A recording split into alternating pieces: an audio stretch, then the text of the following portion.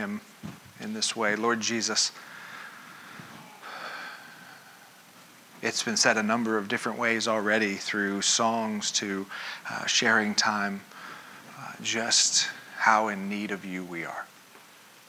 Lord, just how in need of you we are this morning, that you would move in our midst, that we would hear from you, that we would be more like you. Lord, to the day-to-day situations, on everything that happens between Sundays, that you would continue to move, that you would use us in powerful ways, that your ways would become our ways. So Lord, we just invite you into this place now. We've sang it, we've prayed it, we do it again. Would you come and make yourself known? And Lord Jesus, as always, may I decrease and you increase this morning. May your people hear your word directly from your lips, I pray this morning. In Jesus' name, amen. So as we come, this is our last week in the book of Mark. And so as we come to Mark chapter 16, we're going to start. I'm going to read the entire chapter to you. It's 20 verses. It's not that long. But I'm going to ask you to just join with me. It'll be on the wall behind me to follow along, because I want to deal with the end of the chapter and then come back to the beginning. And the best way I know how is just to read the whole thing. So start with me here. When the Sabbath was over, Mary Magdalene, Mary the mother of James, and Salome bought spices so they could go and anoint him being Jesus, who is in the tomb. Very early in the morning, on the first day of the week, they went to the tomb at sunrise. They were saying to one another, "Who will roll away the stone from the entrance to the tomb for us?" Looking up, they observed that the stone, which was very large, had been rolled away. When they entered the tomb, they saw a young man dressed in long white robe sitting on the right side. They were amazed and alarmed. "Don't be alarmed," he told them. "You are looking for Jesus the Nazarene, who was crucified. He has been resurrected. He is not here. See the place where they put him? But go, tell his disciples and Peter, he is going ahead of you to Galilee. You will see him there, just as he told you." So they went out and started running from the tomb, because the trembling and astonishment had overwhelmed them. And they said nothing to anyone, since they were afraid. Early on the first day of the week, after he had risen, he appeared first to Mary Magdalene, out of whom he had driven 7 demons. She went and reported to those who had been with him, and as they were mourning and weeping. Yet when they heard that he was alive and had been seen by her, they did not believe it. Then after this, he appeared in a different form to 2 of them walking on their way in the country. And they went and reported it to the rest, who did not believe them either. Later he appeared to the 11 themselves, and as they were reclining at the table, he rebuked their unbelief and the hardness of their heart, because they did not believe those who saw him after he had been resurrected. Then he said to them, "Go into all the world, preach the gospel to the whole creation. Whoever believes and is baptized will be saved, but whoever does not believe will be condemned. And these signs will accompany those who believe. In my name they will drive out demons. They will speak in new languages. They will pick up snakes. If they should drink anything deadly, it will never harm them. They will lay hands on the sick, and they will get well." Then after speaking to them, the Lord was taken up into heaven and sat down at the right hand of God. And they went out and preached everywhere, the Lord working with them and confirming the word by the accompanying signs. Okay, so that's the whole chapter. I just want to really focus on verse 9 through 20. In your Bible, as you read it, you may see that it's in brackets. As it's up here today, you see those brackets at the end. 9 through 20 is in brackets, or your version may have something at the top, kind of a little header that says something like this. In the NIV, it says, "The earliest manuscripts and some other ancient witnesses do not have Mark 16, 9 to 20. So before we get into where we're going today, I want to deal with this. I've had a number of people who have been reading ahead, who obviously we've been in Mark for a while. It's not hard to figure out where we're going to be next week or 2 weeks from now. And people have come up and gone, "What are you going to do with the end of Mark?" Because this whole thing in brackets, basically it's untrustworthy. And that's a hard thing to say because it's in the Bible, right? But here's the beautiful thing about the Bible. It tells on itself. There are different places where you'll read through and you'll see something in brackets, or there'll be a footnote and it'll say something to the effect of early manuscripts don't have this, or it's letting you know this piece here isn't reliable. Basically, it goes like this. We've been collecting hundreds and thousands of ancient documents, all different versions of the Old Testament, New Testament, whatever. And they're able to look at it and go, boy, this piece, it wasn't here in the early stuff. And then there came a point when it just showed up and kind of got copied down after that.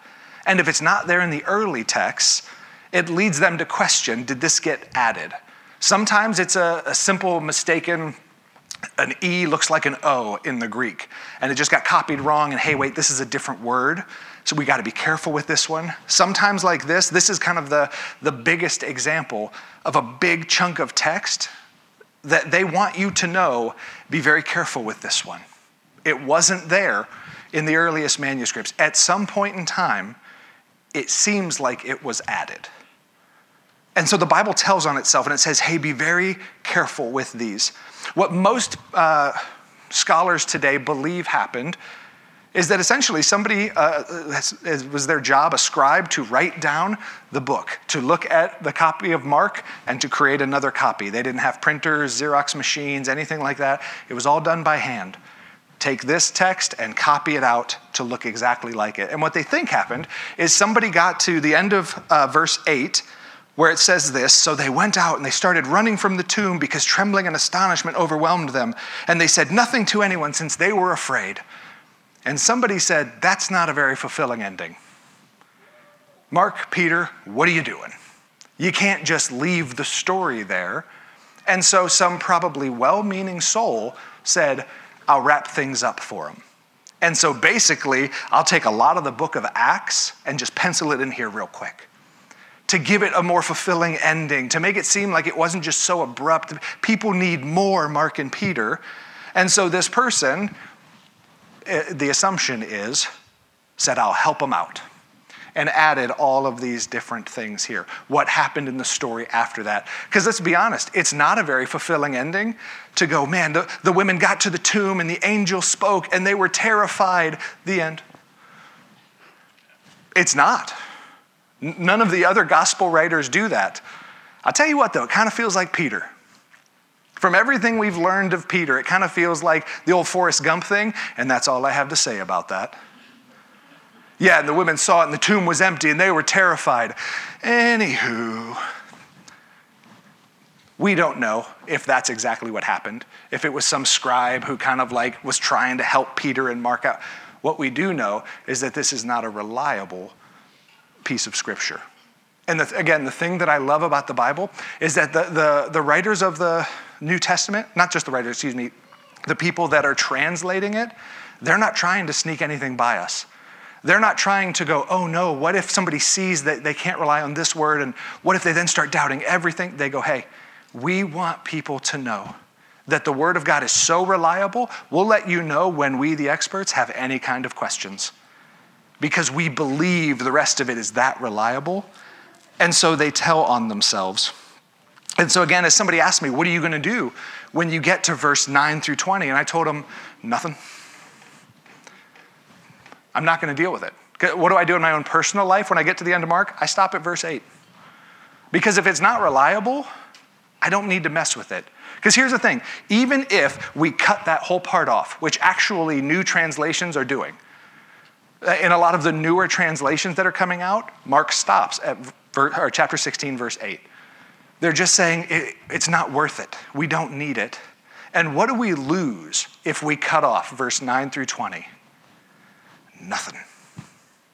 Because, I mean, look at some of the things that it talks about. He spoke to Mary Magdalene, who was mourning and weeping, and said he was still alive, and he sent her back to the disciples. We have that in Luke's gospel. We have that in Matthew's gospel. We have that in John's gospel. After this, he appeared to two men walking on the country, and he looked different, and they didn't know who he was, and we have that in Luke's gospel. Actually, probably where some of these accounts came from. The guy went, hey, Luke said it better, and wrote it in there. We already have that. Then he appeared to the 11. We have that in Matthew, Luke, and John. Go into all the world and preach the gospel. We have that in Matthew. We have that in Acts chapter 1, verse 8. Here's the one thing that we lose if we cut this out, if we just don't even read it, if it's not even in our Bibles. You ready for this? Snake handling. You know the joke about snake handling churches? For some of you, it may not be a joke. You may have gone to these churches. The one and only place it's found. They will be able to pick up snakes. Should they drink anything deadly, it will never harm them. There's nothing like that anywhere else in all of Scripture. There's nothing else that promises that, hey, as long as you have enough faith, the snake won't bite you, or even if it does, you won't die. The closest thing is in the book of Acts. We have Paul, who is picking up some brush, and a viper came and bit him. And it says he shook the viper into the fire, kept going, and everyone was sitting, watching, waiting. When's it going to hit? Like, when is he going to start bloating up and all of the gross stuff that would happen? And nothing happens, and they're amazed, and they give glory to God. That one account of happening to that one guy, pretty much it. That's what we got.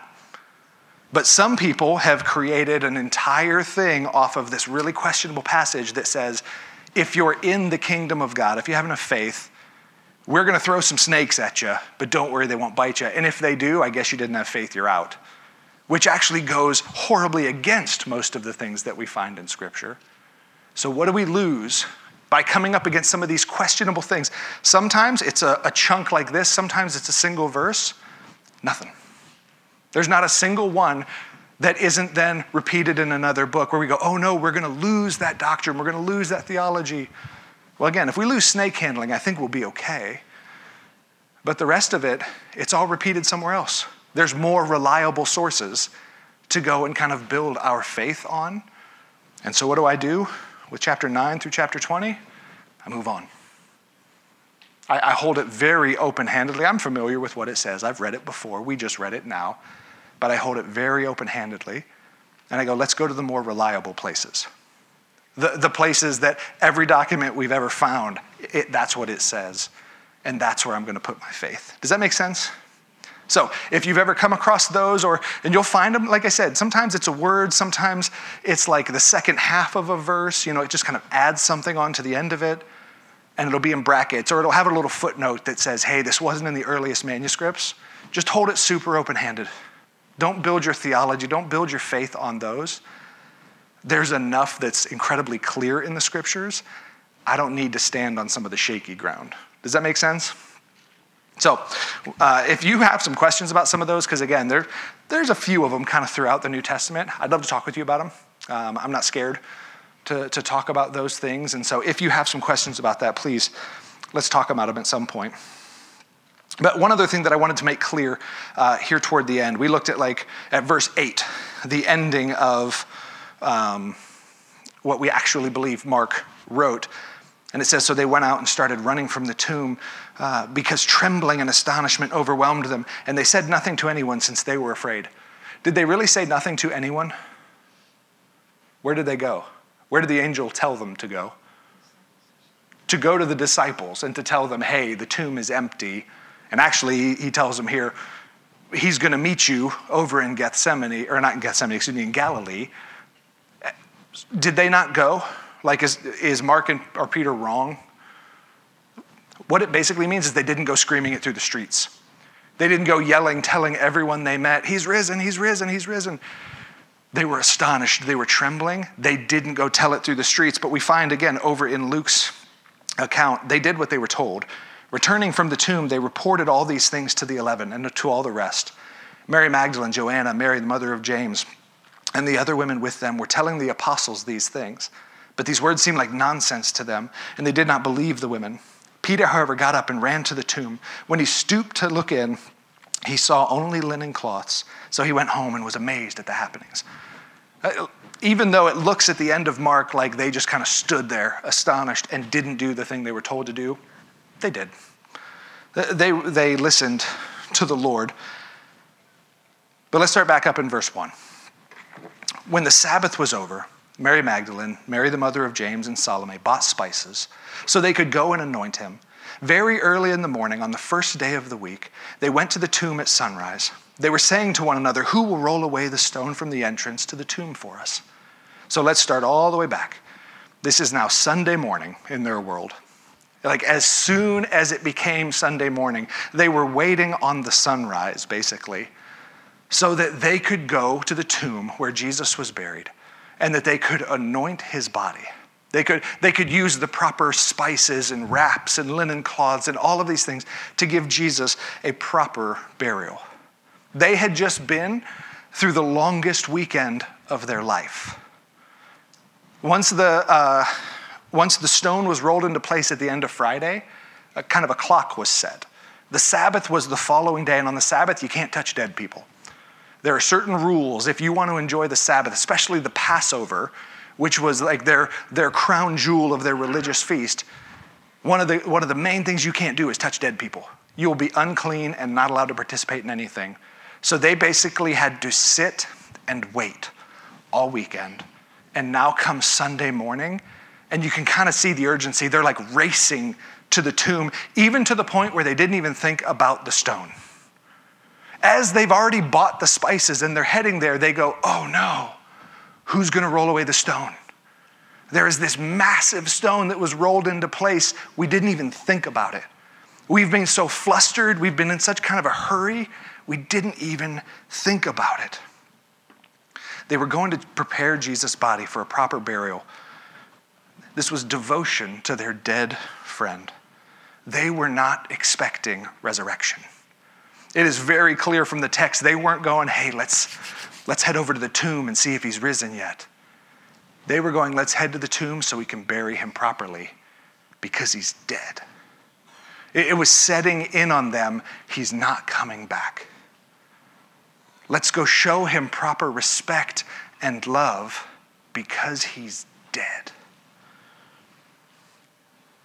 They had been told about resurrection numerous times. These women weren't strangers to Jesus. It's not like they just heard about him that weekend. They had been with Jesus for a long time. They traveled with him. They had heard his teachings. Just a few verses earlier in Mark chapter 15, speaking of these women at Jesus' death, it said there were also women looking on from a distance. Among them were Mary Magdalene, Mary the mother of James the younger, and of Joseph, and Salome. When he was in Galilee, they would follow him and help him. Many other women had come up with him to Jerusalem. They had been with Jesus.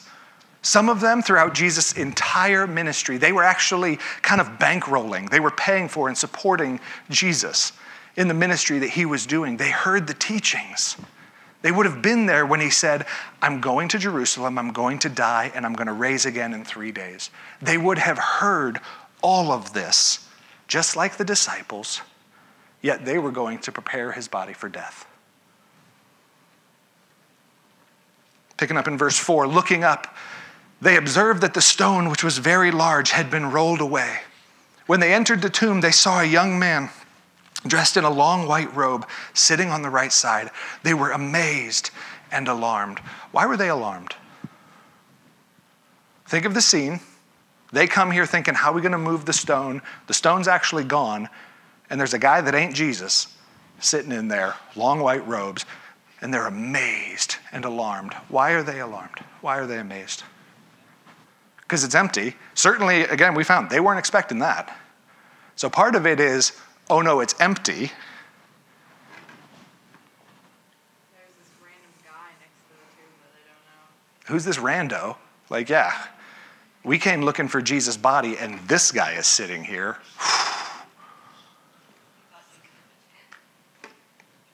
Their first thought wasn't, oh good, it happened, he's risen. Their first thought was, this guy took him. Somebody took him. Over in John's account, we have these two passages. First, it says, talking about Mary, when she comes then running over to the disciples to tell them what she's seen. So she came running to Simon Peter and the other disciples, the one Jesus loved, and said, they have taken the Lord out of the tomb, and we don't know where they've put him. Let me give you a little context here real quick. We're skipping ahead a little bit in the story. The angel had already spoken to her at this point and said, Jesus is risen. Don't worry. He's alive. Isn't it great? And she went, yeah, cool. Peter, they took him. We don't even know where he went. They took him. And so then in John's gospel, they share that like everybody runs to the tomb and they're looking, where is he? It's empty. What's going on? And Jesus actually appears to Mary. And he doesn't look like himself. He apparently has some cool ability after he's risen to look like whatever he wants. People don't recognize him when they see Jesus. So Jesus appears to her and he asked her, woman, why are you crying? Who is it you're looking for? He's cheeky. Thinking he was a gardener, she said, "Sir, if you've carried him away, tell me where you've put him and I'll get him." Okay, look, you won't even get in trouble. I won't even tell anybody. Where's his body? She's standing before Jesus himself. The angel has already told her he's risen. And all she can get through his head is, no, dead people don't do that. Where is he? You guys are playing some trick on us. Where's his body? Just whisper it in my ear. Nobody even has to know you were involved. I'll go get him. It's okay. She is alarmed and shocked, not because I've just witnessed the greatest miracle known to man, but because she can't see past a worldly understanding. The only thing that makes sense to me is somebody took him. Again, angels speak to her. Jesus himself standing before her. Where is he? What did you do with the body? Where has he gone? Don't be alarmed, he, the angel, told them. You are looking for Jesus the Nazarene who was crucified. He has been resurrected. Amen? He is not here. See the place where they put him. But go and tell his disciples and Peter, he is going ahead of you to Galilee. You will see him there just as he told you. So they went out and started running from the tomb because trembling and astonishment overwhelmed them. And they said nothing to anyone since they were afraid. Don't be alarmed. Many times when angels show up to people in the scriptures, what we find is the first thing they tell them is some form of fear not. It's a very common thing. There's actually a funny part that you read about or see in the play that Kim's going to put on. But this whole thing, they would always show up and people would freak out and they'd have to go, it's okay. Don't be afraid. Don't be alarmed doesn't actually mean that. Alarmed there, if you go back to the Greek, actually means surprised. The angel is looking at her and going, why are you surprised? She's like, it's empty. Where'd he go? Why would you be surprised by that? Weren't you listening? He told you this would happen. Don't be surprised by this. So instead, go and tell his disciples, and we talked about this a few weeks ago, this is still two of my favorite words in this whole book of Mark, and Peter. If you remember, Peter has denied Jesus 3 times. Peter made eye contact with him during his trial as he said, I've never met the man, and began to call down curses from heaven. And he looks at Jesus and the betrayal sets in. And for the angel to tell her not just, hey, go get the disciples, but also make sure Peter knows. I can't preach that message again because I'll get stuck on it because it is some of the most powerful stuff that God singles out Peter. He has to know too. Go tell his disciples and Peter. And what's she supposed to go tell them? He's going ahead of you to Galilee and you'll see him there just as he told you. The angel's going again. No one should be surprised. He told you this was going to happen. The ladies that are present, hey, you at least heard it somewhere. He was talking to his disciples and you were around. Go tell the disciples. He told them specifically 3 different times at least in the book of Mark. We're going to Jerusalem. I'm going to be killed and I'm going to raise again in 3 days. He's already even told them, hey, after I raise again, I'll meet you in Galilee. Why was no one looking for resurrection?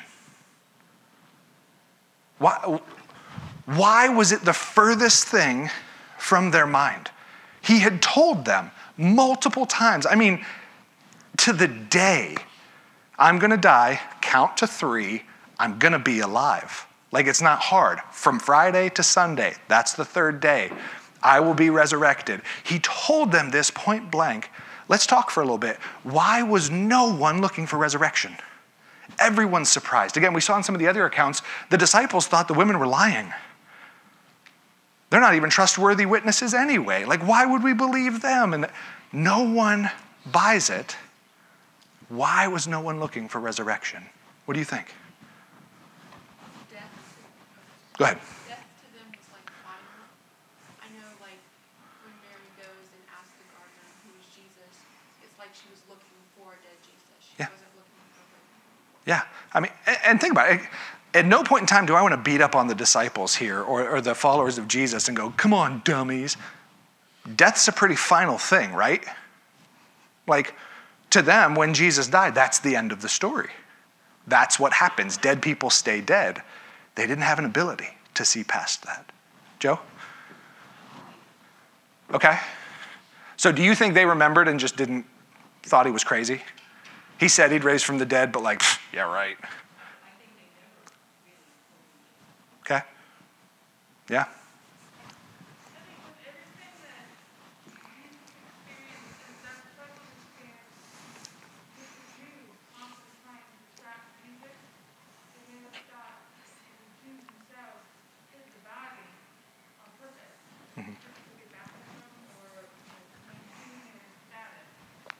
Sure. Death, again, is a final thing. There's certainly an amount of unbelief in there because Jesus told him point blank, so if death is final and the body's not there, the only thing we can come to is somebody took it. And it would make sense that like they're hiding it from us. They're trying to even take that from us. Would have been what the disciples were thinking. All they could see through was the kind of this worldly point of view. Death is the end, and if he's not here, somebody took him. That was the only lens they had to view this through. Kim, were you going to say something? Well, I know his story. Thank you for leading with that. I appreciate that. I don't know that there was a journal or they had access to paper. I mean, it was like, this all was a thing. Like, they were at the table 1 minute, they left, Yeah. and then like a mob came, they were falling asleep, it's like a mob came. I mean, it's not like they could go back and be like, well, look here, in this chapter, he said, like, I mean, if they didn't, recall in the minute of this terrifying trauma what Jesus, I just think it would be really easy to it have to take its time. Yes. And again, when Jesus said a lot of weird things about eating his body, drinking his blood, and they're like, I go somewhere else, but where are we going to go to? Like, and he never was like, now take a bite, You know what I mean? Like, so I think that they were just kind of like, not sure. I just think, and then they're like, and this Right. trauma happens, and it's, again, unless they have some kind of amazing memory that's like, ooh, in the middle of this craziness, I'm going to recall this, maybe that was actually factual, we should go look for that. Right.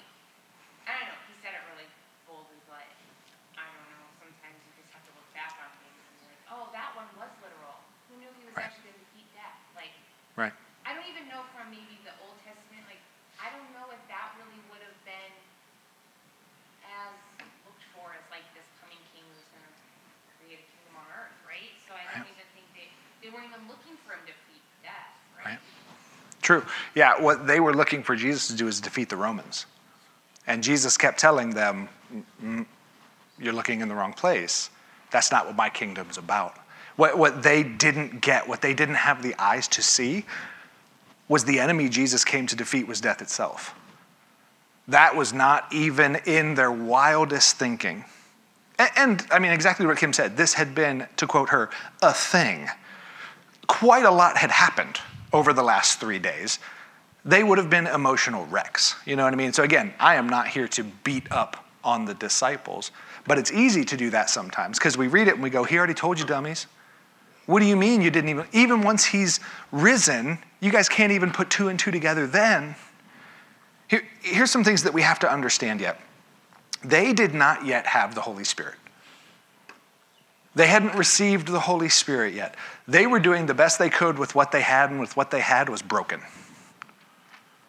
So it's easy for us, especially now, we have the rest of the story. We also, for those of us who are following Christ, we have the Holy Spirit, and we go, it just makes sense. Of course he's coming to build a spiritual kingdom. Of course he's come to overcome death, because we've read Romans. They didn't have this yet. They hadn't received the Holy Spirit yet. The only lens they had to view all this through was a natural lens. As long as I can connect the dots, I can believe it. And here's the thing, having Jesus beside you connects a whole lot of dots. He had done stuff that they were astonished at all the time, but it was easy to go, well, of course it happened. He did it. But he's dead. Who's going to raise him from the dead? He's gone. All they had was a natural way of looking at things because they didn't yet have the Holy Spirit.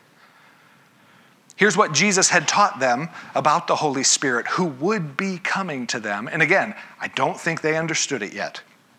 But the advocate, the Holy Spirit, whom the Father will send in my name, will teach you all things and will remind you of everything I have said to you. Why are we able to remember the things that Jesus taught and to apply them even in the hard times? Because his Holy Spirit has come expressly for that purpose. When we start to lose faith, when we start to lose hope, when we start to look at things through a purely natural, worldly lens, we have a Holy Spirit inside of us to go, hey, wait, that's not what we do. Don't you remember when Jesus said? Don't you remember when Jesus did? And we're able to go, oh, that's right. This isn't a worldly thing, it's a spiritual thing. Because we have received the Holy Spirit. Paul would say this to the Corinthian church: what we have received is not a spirit of the world, but the Spirit who is from God, so that we may understand what God has freely given us. This is what we speak, not in words taught us by human wisdom, but in words taught by the Spirit, explaining spiritual realities with spiritually taught words.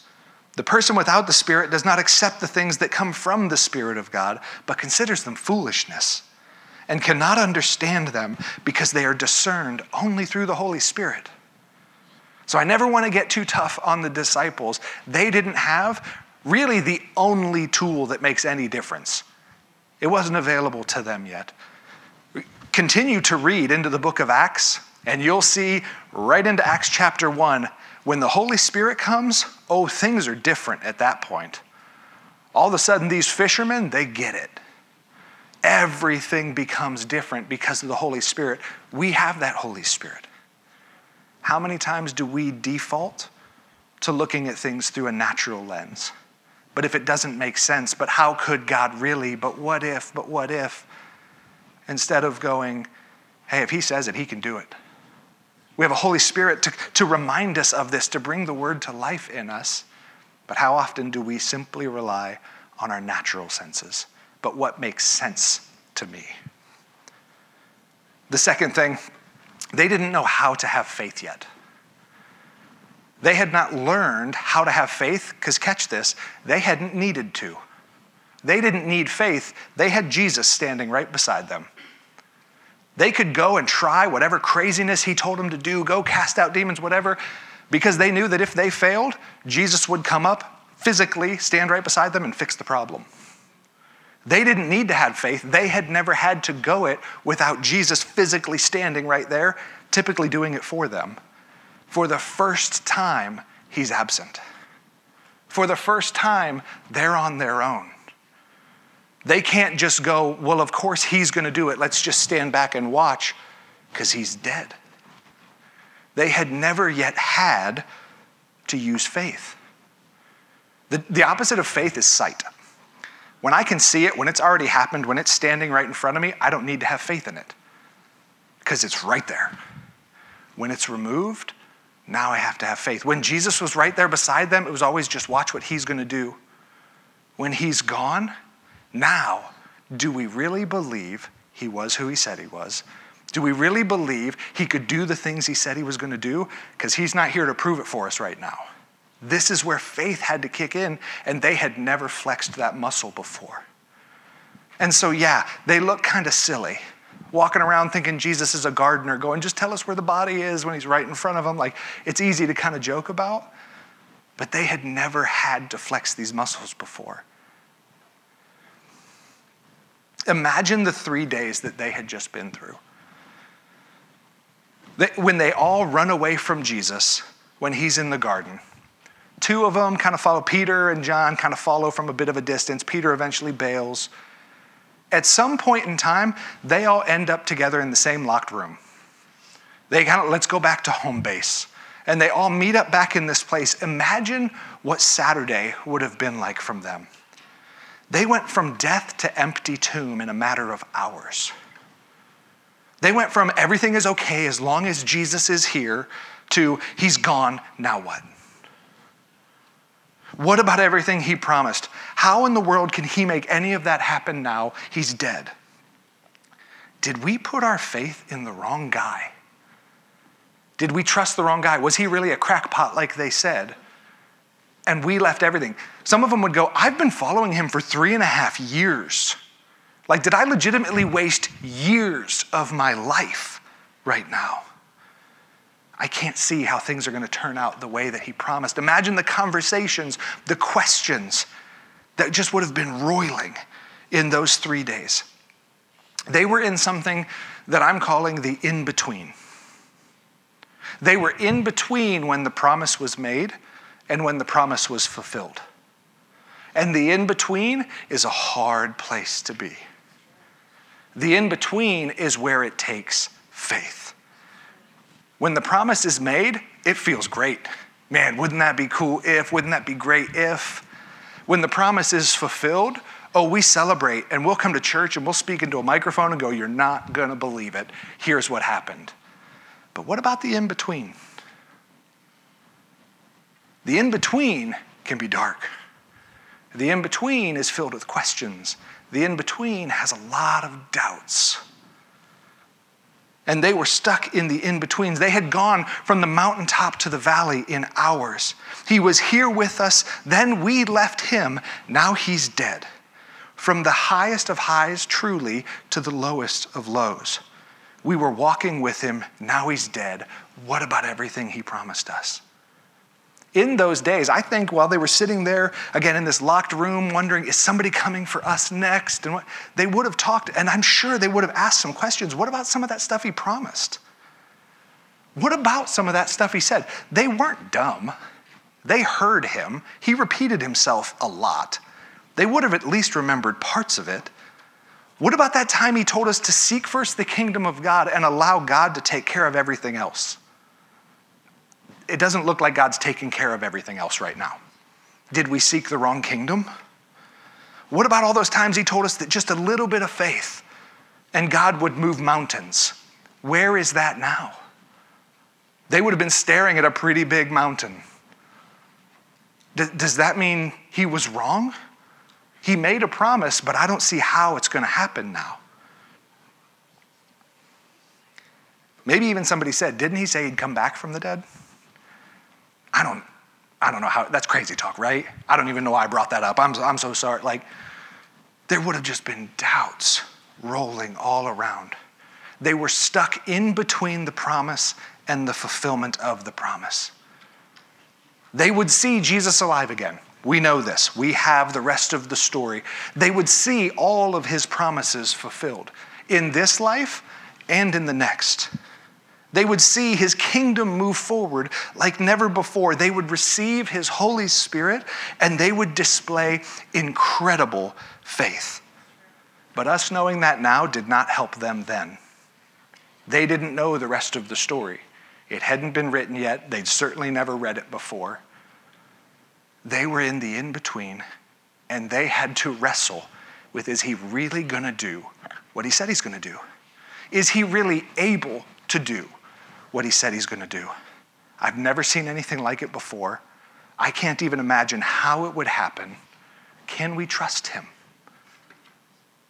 Their faith was being tested for the first time, and it was quite a test.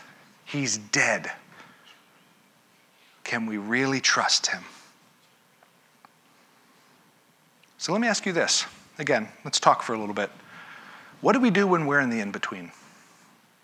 Every one of us, if you have been following Christ for any amount of time, you have found yourself where you read a promise in the scripture and you said, I don't know how that could ever happen in my life. God promised it, maybe, and you even believed it, but you find yourself looking and going, is he really gonna? Can he even? You have been, or maybe are now, in the in-between, where your faith is being tested, where you are having to ask the question, can he really be trusted? Does he really do that anymore? Is he really that good? If I can't figure out a way to make this better, could he? When we're in the valley, in between the mountaintops, it's dark and it's hard. And here's the hard part. The higher the mountaintops have been, the deeper the valley is. We love the mountaintops when it's easy and faith just comes naturally and man, God is so good and his praises just naturally come from us and it feels like our prayers are a direct line to him and it's all getting through. And then a circumstance changes. And then the emotions that come with the mountaintop just dry up. And sometimes without warning, we find ourselves in the valley going, what happened? Is he still the same God as he was on the mountaintop, even if it doesn't feel like it? These are the questions that we have to wrestle with. So on a very practical level, when I say what do we do when we're in the in-between, I mean very practically, what do we do? What are the things that we should practice? What are the things that help us when we're in the in-between? When you're in the valley, it's been called the dry times, the desert, whatever word you want to use for it. What do we do to build faith, to hold on to faith in those times? Joe, do you have a hand up? Okay. Be still and know that he is God. Yes. Yeah. Yeah. Yeah, the in-between is a lonely place already. Don't make it lonelier than it needs to be. At that point, to surround ourselves with followers of Christ. No, we moved here when, in the middle of COVID, and so we still try really hard to make connections. Yeah. It was difficult here, so Yeah. that really did help. Yeah. This church helped. Yeah. Praise the Lord. Christina? One more time without the mask. There we go.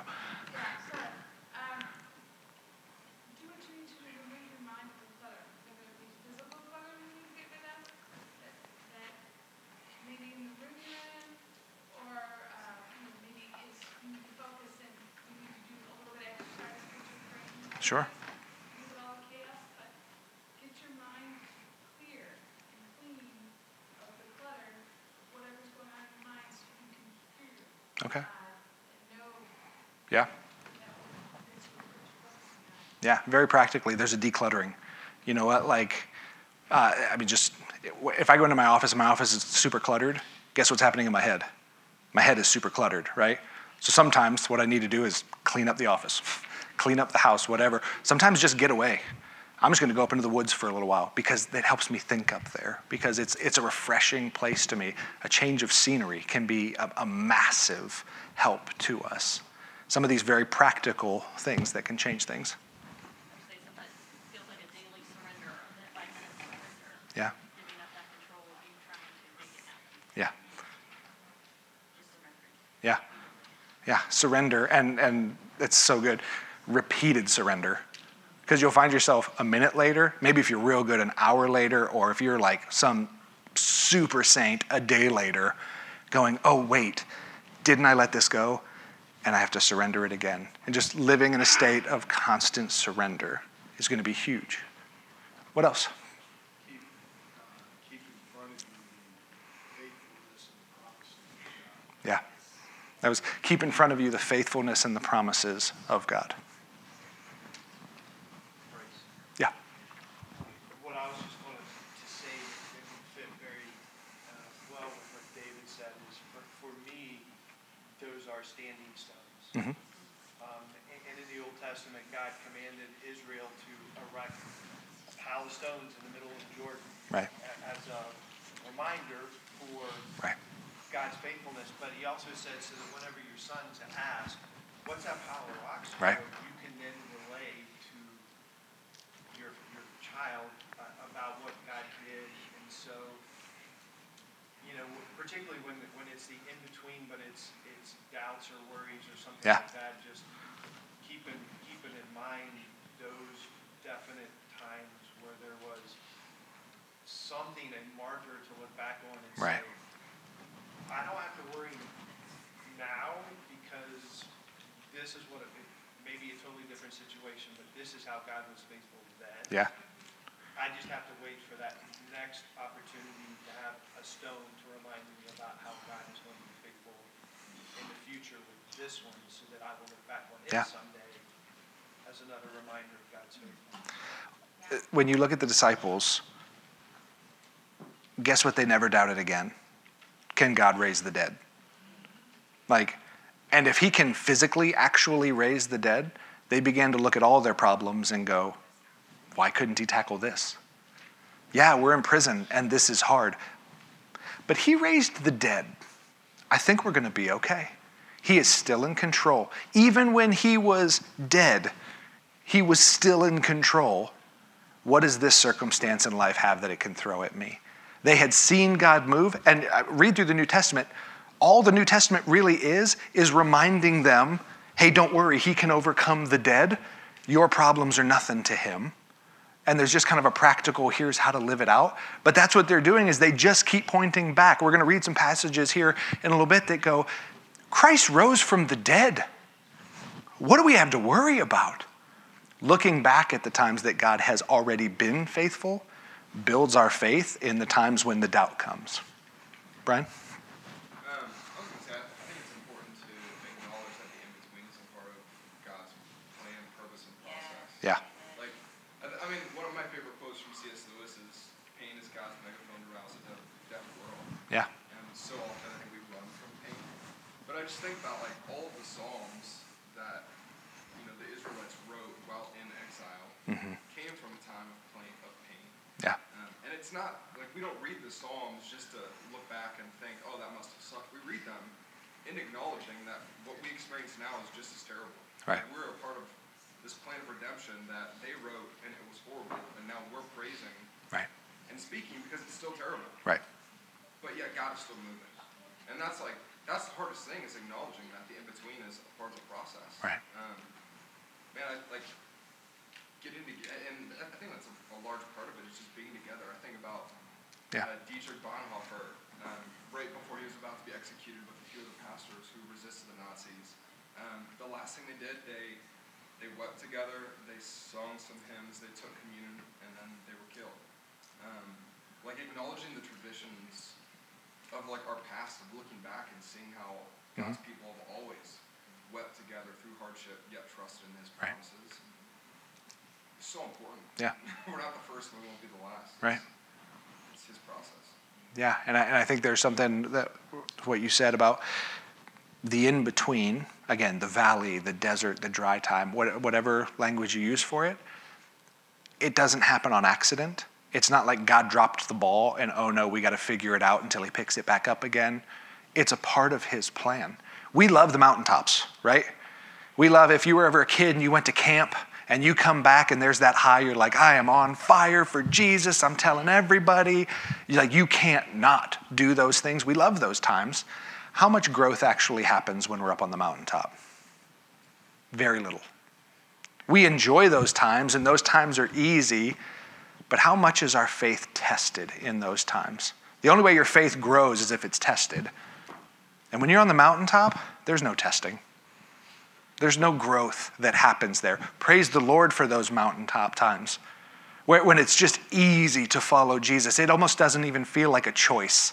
It just comes naturally. Those are good times, but you don't grow in those times. We think of James in chapter 1 where he says, consider it joy when you're on the mountaintop. No, when you face trials of many kind. Because you know that God is using those to produce in you endurance and perseverance and godly character and hope in the trials, not during the easy times. The in-between is a part of God's plan, and actually, it's one of the most valuable pieces to his plan, as much as we don't want to hear that. Was somebody else going to say something over here before? Go for it. Yeah. I was going to just say our walk with the Lord is a series of resurrections, death and resurrection. Yes. Well, or you could use this picture of a seed falls in the ground, dies, Right. and then it grows into something. Yes. And that's our whole life. Yep. That's the stepping stones, is the plant that's grown. You look back at it, yeah, we grew. Right. Then you go through it again and again and again in different forms. Right. Yeah, I mean, Jesus uses that term, or that picture of unless a seed falls to the ground and dies, nothing new can grow up from it. And how many in here are farmers? Me neither. But I understand a little bit about you plant a seed, something grows, and how long does that thing stay alive? A couple months, maybe, right? And it bears some fruit and it's good, and then what always happens? It dies. And you plant a seed, and then it grows, and it bears fruit, and then it dies. And there's this cycle that God has set up and made it so incredibly clear. Right now, the leaves are falling, and it is gorgeous outside. Pretty soon, all of the trees will be barren. The seeds have fallen, they die, and new growth comes. There's this cycle to it that God has set up, and he's made it so clear for us. But for some reason, when we find ourselves in the in-between, we go, oh no, I can't believe this is happening to me. Why would God do this to me? And the doubts start to come. A couple things that I had thought of, and some of them you guys have already mentioned. When we're in the in-between, focus on the character of God. Pray. Read your Bibles. Get those standing stones that you go, wait, he's done it here, and he's done it here, and he's done it here. In my life, he's done it here in Peter's life, and he did it here in Paul's life. These are things that to help you focus on the character of God. He is a good father, and he can be trusted. I know that that's true, even if I don't see how right now. How do I regularly, daily, multiple times daily, set things up so that I can focus on the character of God? He has always been good. And David said something earlier when he was at the microphone and going, maybe he sends you where you want to go because he loves you. Maybe he doesn't send you where you want to go because he loves you. He is a good, loving father. Even if I can't see how, I trust that. And I need to continually remind myself of that. And here's a little rule of thumb that may help you. When it's hardest to read your Bible and to pray is when you need it the most. When it's easy to read your Bible, man, enjoy it. Those are sweet times. I don't want to say you don't need it then, because we always need it. But those aren't the times where you're putting it to use. Those are refueling times, and those are good. But man, when you're in the in-between, when you're questioning, can he really be trusted? That's when you need reminded of it the most. That's when we need that stillness, sitting and knowing that he is God, and in prayer. It will be the hardest thing you've done that day, and it will be the most needed thing that you do that day. Just very practically, worship. Find ways to worship, especially when you don't feel like it. Sing praises to the Lord and worship together, alone, in your car. I don't care what it looks like. Be intentional to worship. There is something about worship. And specifically in this, I'm talking about singing praises to the Lord. You can worship in a bunch of different ways, but that's specifically what I'm talking about here. There is something about lifting our voices, singing the truths of God, even when we don't feel like it, that brings our hearts into alignment with him.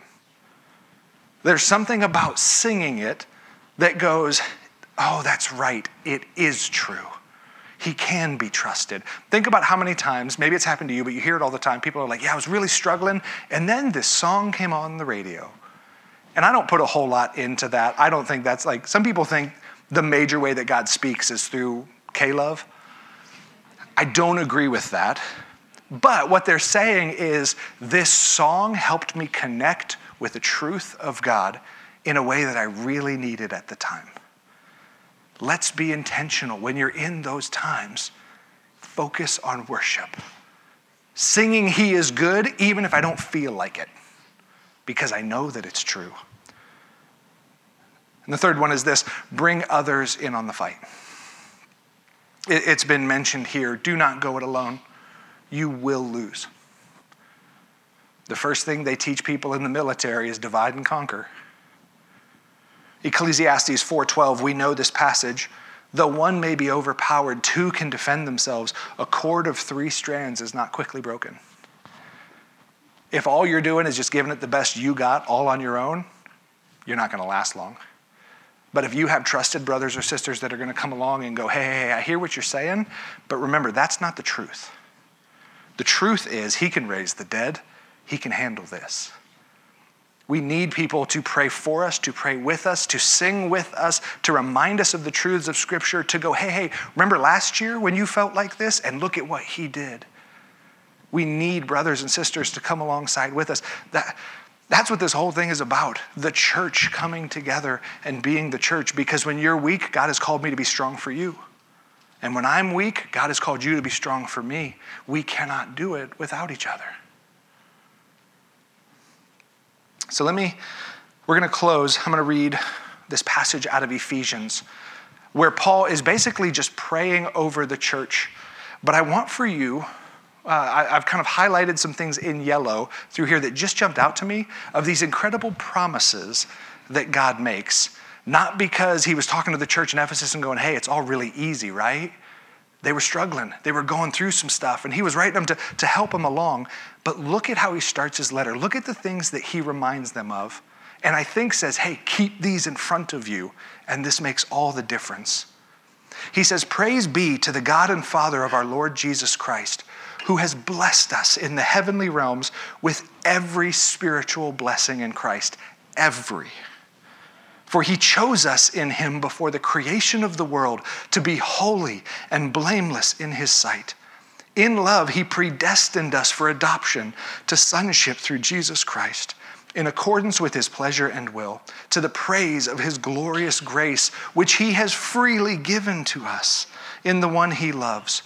In him we have redemption through his blood, the forgiveness of sins, in accordance with the riches of God's grace that he lavished on us. With all wisdom and understanding, I keep asking that the God of our Lord Jesus Christ, the glorious Father, may give you the spirit of wisdom and revelation, so that you may know him better. I pray that the eyes of your heart may be enlightened, in order that you may know the hope to which he has called you, the riches of his glorious inheritance in his holy people, and his incomparably great power for us who believe. That power is the same as the mighty strength he exerted when he raised Christ from the dead and seated him at the right hand in the heavenly realms, far above all rule and authority, power and dominion, and every name that is invoked, not only in this present age, but also in the one to come. And God placed all things under his feet and appointed him to be the head over everything for the church, which is his body, the fullness of him who fills everything in every way. His power that works in us, and that's the same power that raised Jesus from the dead. Still working, still moving. And when do we need reminded of these promises? Not on the good days. In the in-between. We need to continue to repeat back to ourselves, every spiritual blessing has been poured out on me. I've been chosen. I've been made holy and blameless. He has poured out his grace on me. He's lavished it on my life. His power, the same power that raised Jesus from the dead, is at work in me today, even in the in-between.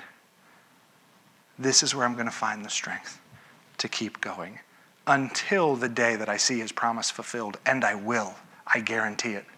In this life or the next, I will see every single one of his promises fulfilled. I just need to keep going in the in-between. Would you pray with me? Lord Jesus, I can stand up here and teach it. I can agree, even as Brian was sharing, that this is a good and healthy part of God's plan, and we can talk about how this is where the growth really happens. But God, the moment I get into the in-between, it hurts and I don't want to be there anymore. And I will find a shortcut, and I will try to get out of it, and I will distract myself, and I will run away from it, or whatever I need to do. Lord, would you give us the strength, the courage of will to remain in the in-between, to bring the questions we have to you. You're not scared of them. Lord, to intentionally look to your goodness and remind ourselves of your character and your promises, to sing your praises, especially on the days when I don't feel like it, to surround myself with brothers and sisters who will encourage me forward, who will at times take me by the arm and pull me along, until the day that I see your promise fulfilled. Every promise, Paul said, in you is yes and amen. May we always look forward to the days that you will fulfill your promise. Not maybe, but will. And remain faithful in the in-between, I pray. In Jesus' name, amen.